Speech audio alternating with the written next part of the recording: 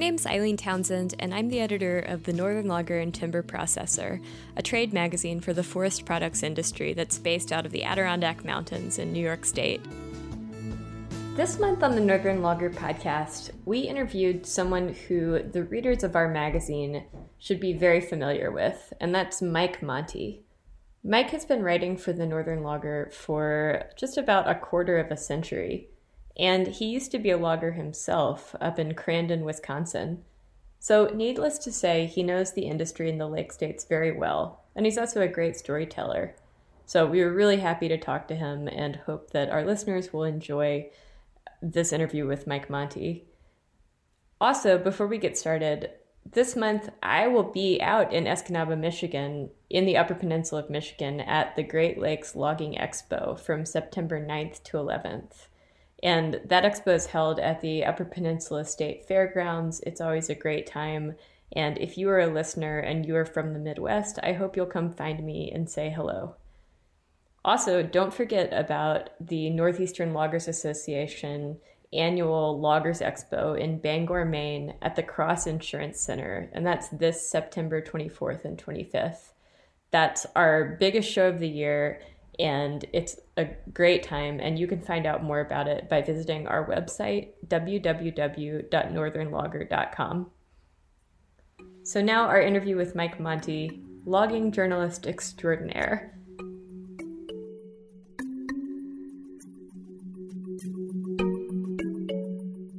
Hi, I'm Mike Monte. I used to be a logger. I now publish a newspaper. And I do write about logging. I've been writing for Northern Logger for 25 plus years. I actually learned the industry. I grew up around it. I live in northeast Wisconsin in a town called Crandon, in a county called Forest that is 60% national forest and 20% state and tribal and county forests, with the rest of us living on the other 19% of the land. So we're never too far from the woods. I was persuaded to write articles for Northern Logger by the former editor, Eric Johnson. And we had a good relationship. It actually started out with him doing a story about me when I was logging. And I used to work for other people. And my father had a garage. I grew up working on logging equipment as it was being developed in the 60s, early 60s, and went to college, worked summers in the woods, weekends when I came home, I cut pulpwood.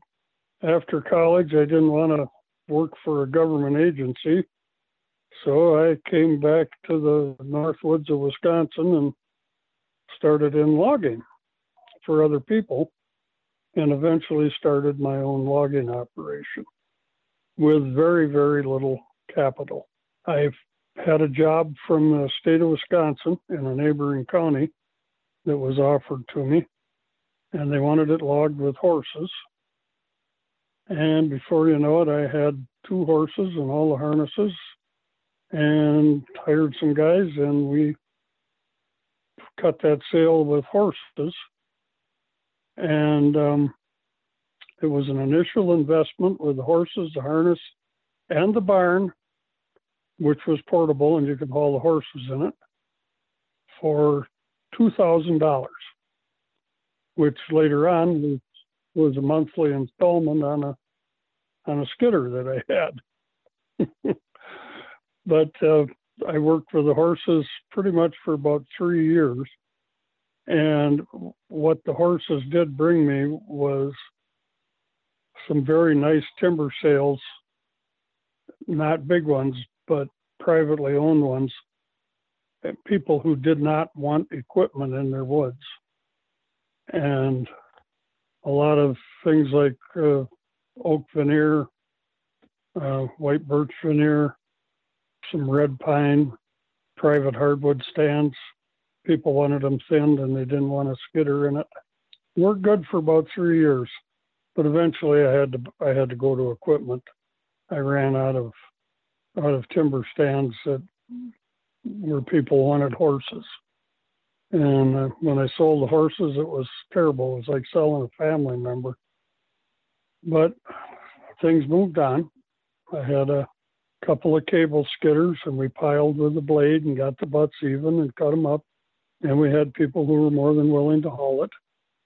And eventually I moved on to a tree farmer forwarder. In the 80s, in that bad recession we had, I ended up buying a local newspaper that had just been started. And I went from logging in the morning to being a newspaper man in the afternoon, because I came to town to get fuel oil, stopped at the newspaper office, and I had been writing articles on logging problems because I was secretary of an organization called Lake States Independent Loggers Association. And our state legislators needed newspaper articles. And that's where I got them published. And I ended up owning the paper. And that was in November of 87. And I have been a reformed logger ever since. I do understand the industry, and I understand the people doing it and why they do it and why they want to do it. And I still miss it, actually, at times. Well, so I'm curious, over the course of paying attention to and participating in the industry where you live, how have you seen it change over the past 25 years? Well, it's gone. You don't hear about chainsaws anymore. I guess there's one place in town where you can get a chainsaw fixed. There used to be two, and I used to run steel chainsaws all the time. And a guy named Lee Van Cleve was also a logger, but he worked on saws in the evening. And actually, that was a kind of a social outlet, too. All the guys that were in there to get their saws fixed had big BS sessions going in the evenings, and that's gone. There's more harvesters now. And of course, the first forwarders were iron mules. And Emil Gaffner over in Escanaba, about 100 miles east of us, invented these things. And I had the fun of working on them in Dad's garage. And they were actually a farm tractor that was turned into a four-wheel drive forwarder. And while a lot of people criticized him, he was the first that I know of to do that. And eventually other companies like Tree Farmer and other ones started making forwarders too. And usually they were 2 to 2.5 cord machines. And of course the difference now is they're coming out with 6 cords, which is about what the trucks were hauling when I was a young kid, because people still had single axle trucks or even just tandems with an old Prentice string loader on it, with a cable. Eventually you saw the trucks turn into tandem trucks with a pup, and then tandem trucks with a tag axle and a pup, and then a pup with 3 axles. And like Emil Gaffner, the Leo Heikkinen over in the town of Prentice invented the Prentice loader. And the first ones were a takeoff on the old winch loaders where you stood on the ground and pulled a rope after you wrapped a chain around a bundle of pulp. Well, he put a bucket on them and put an operator up in the seat. And eventually I watched that change to knuckle booms. And people who could run string jammers, they had a terrible time switching because they were used to stopping the main boom, and the cable would swing, and when the bunch of pulp went over where they wanted it, they'd drop it. When they stopped the swing on the knuckle boom, it stopped. The wood didn't keep going. So it was kind of fun to watch some of those guys, but they all caught on and got used to running it. And, you don't see anybody hardly ever hauling now without a pup trailer behind the truck. I guess the other thing that I saw change with trucking was I actually grew up in a little town north of Crandon called Argonne, and the Sioux Line Railroad ran through there, and people were loading pulpwood on gondola cars all the time, every day, weekends, sometimes at night. And of course, Argonne butts right up to a big chunk of national forest there. And there were a lot of timber sales at that time in the national forest. So the trucking switched to bigger trucks and passing up the railroad and going directly to the mill. And that's pretty much the way it happens now. In fact, the Sioux Line doesn't even go through Argonne anymore. So we have no train service to this county. But people routinely drive 110 miles to Wisconsin Rapids or 120 miles down to the Fox Valley to Tilmany or wherever they're going to the mill. It used to be almost everything went on rail cars. Usually about 20 cords, unless it was a long gondola, then it held 25 maybe.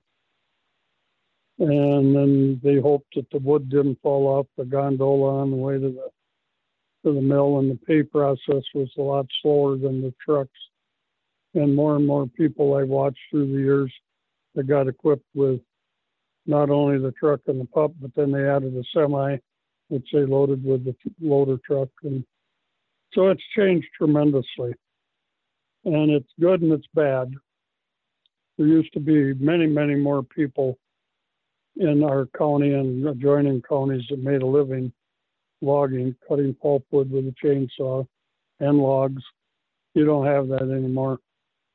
You've got the processor does what several men would do and does a better job, actually, as far as the skidder operator is concerned. So I've seen all that. I guess it's for the best.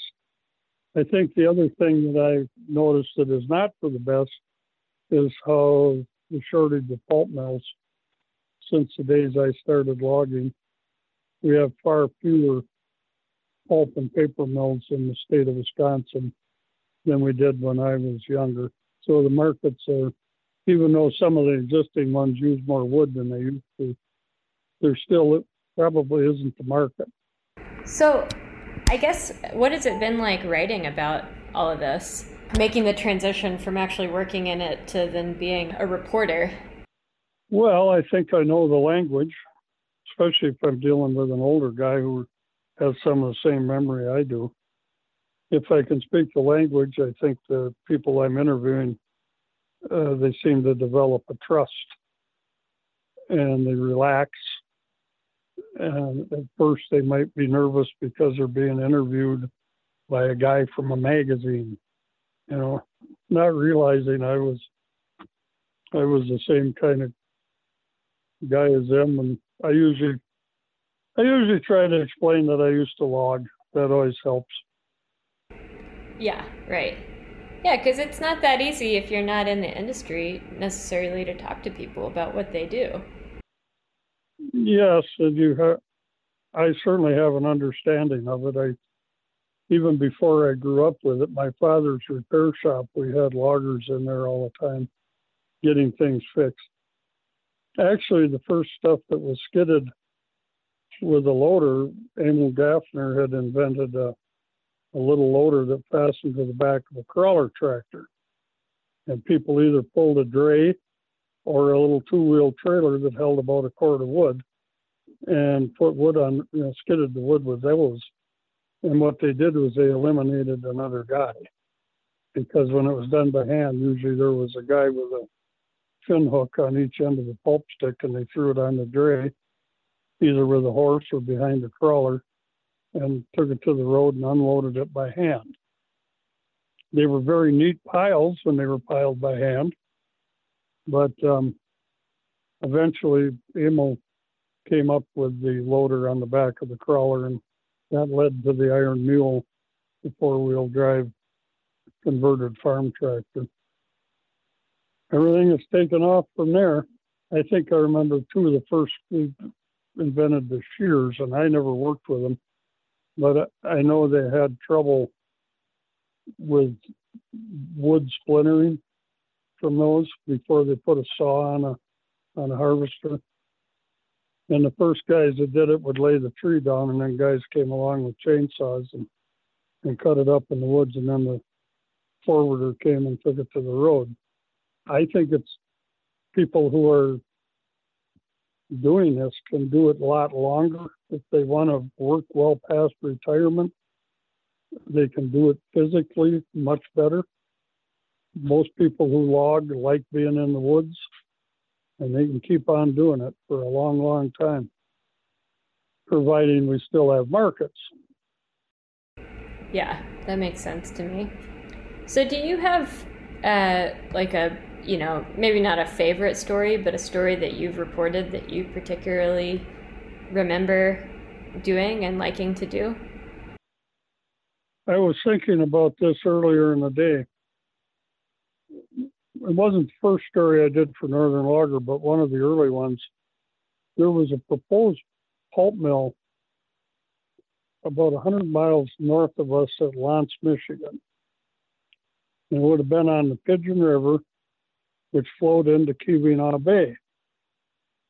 And I don't remember which company was interested in putting the mill in, but there was a lot of local opposition.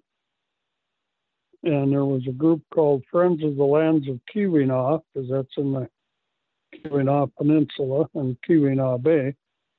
And surprisingly, there were loggers that joined the environmental group that did not want a pulp mill put there because they were worried about the water quality.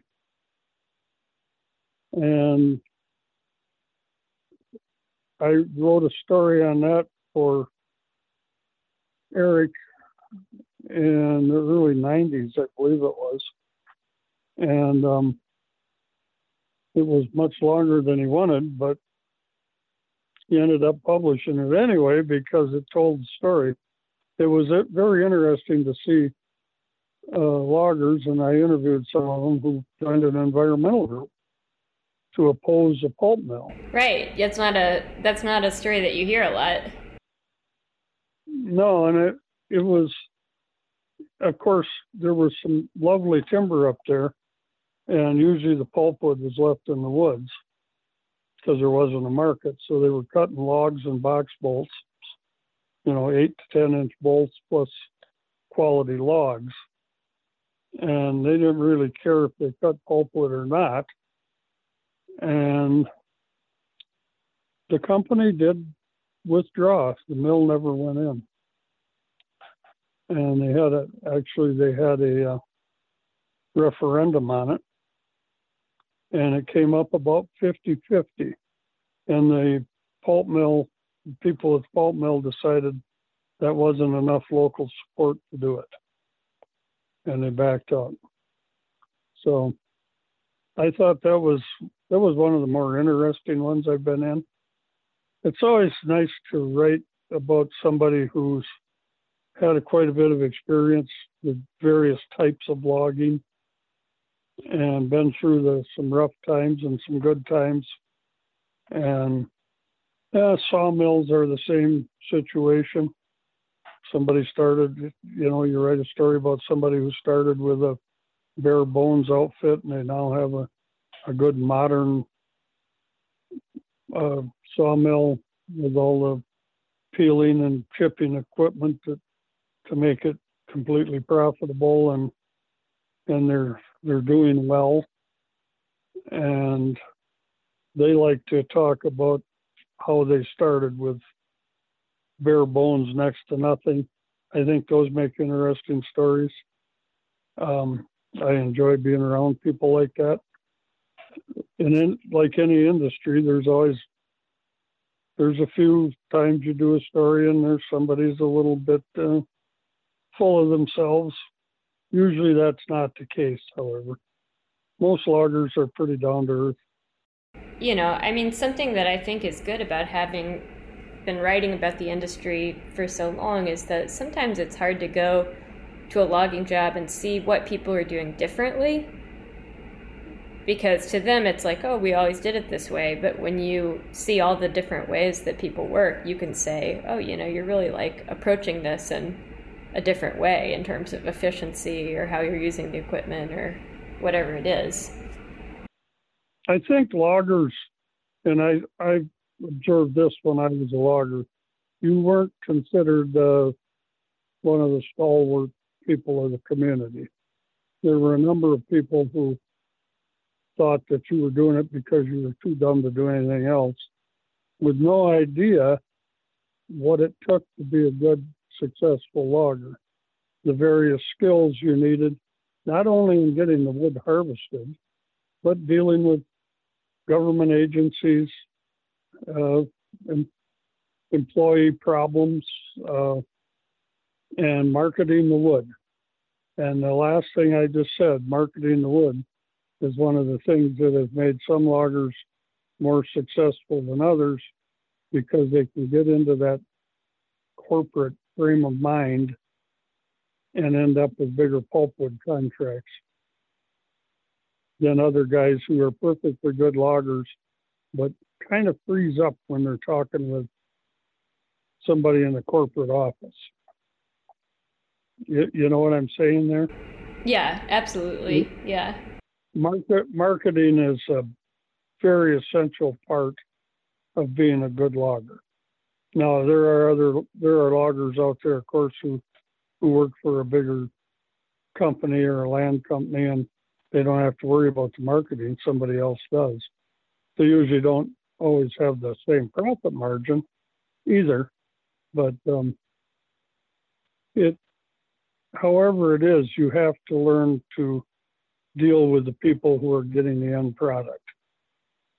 Just like any other business, if you're buying or selling, you have to know who you're dealing with. You have to know how to talk to them.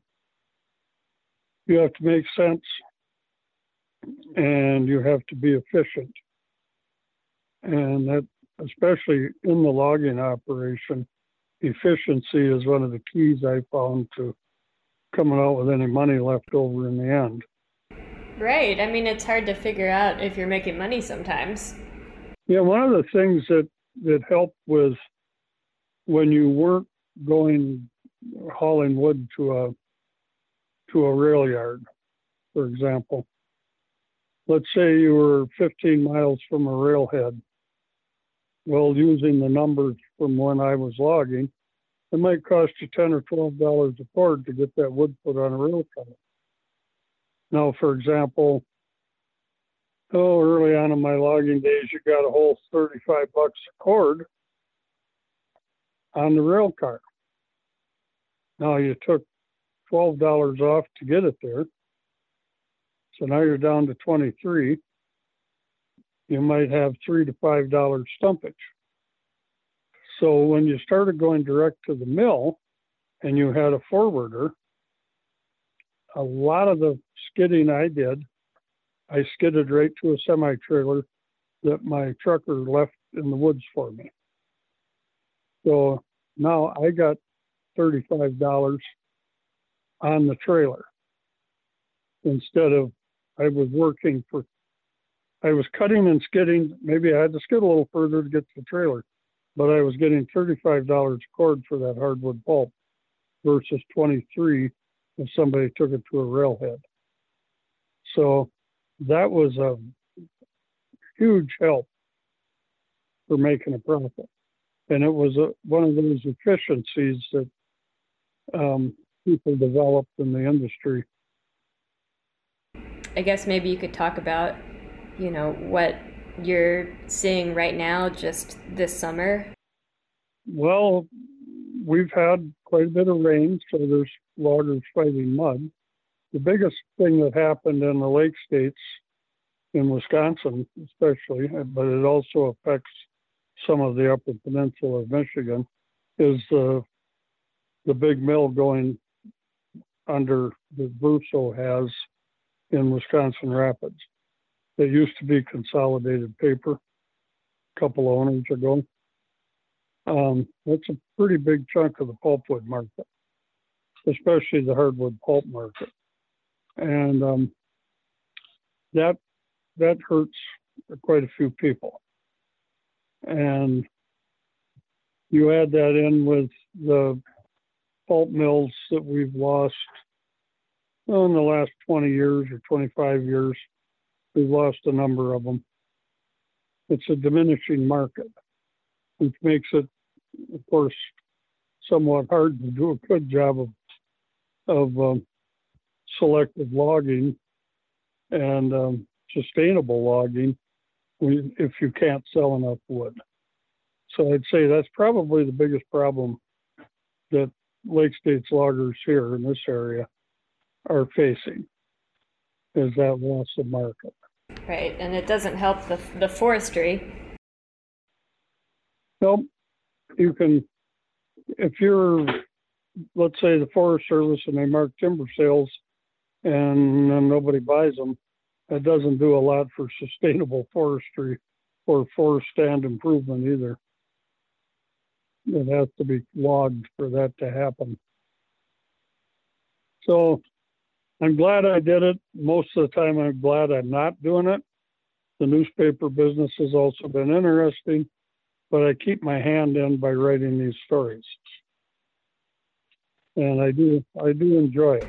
Well, we're happy that you enjoy it because I know that our readers really appreciate your, being our Midwestern correspondent. Well, thank you. Yeah. Well, thank you, Mike.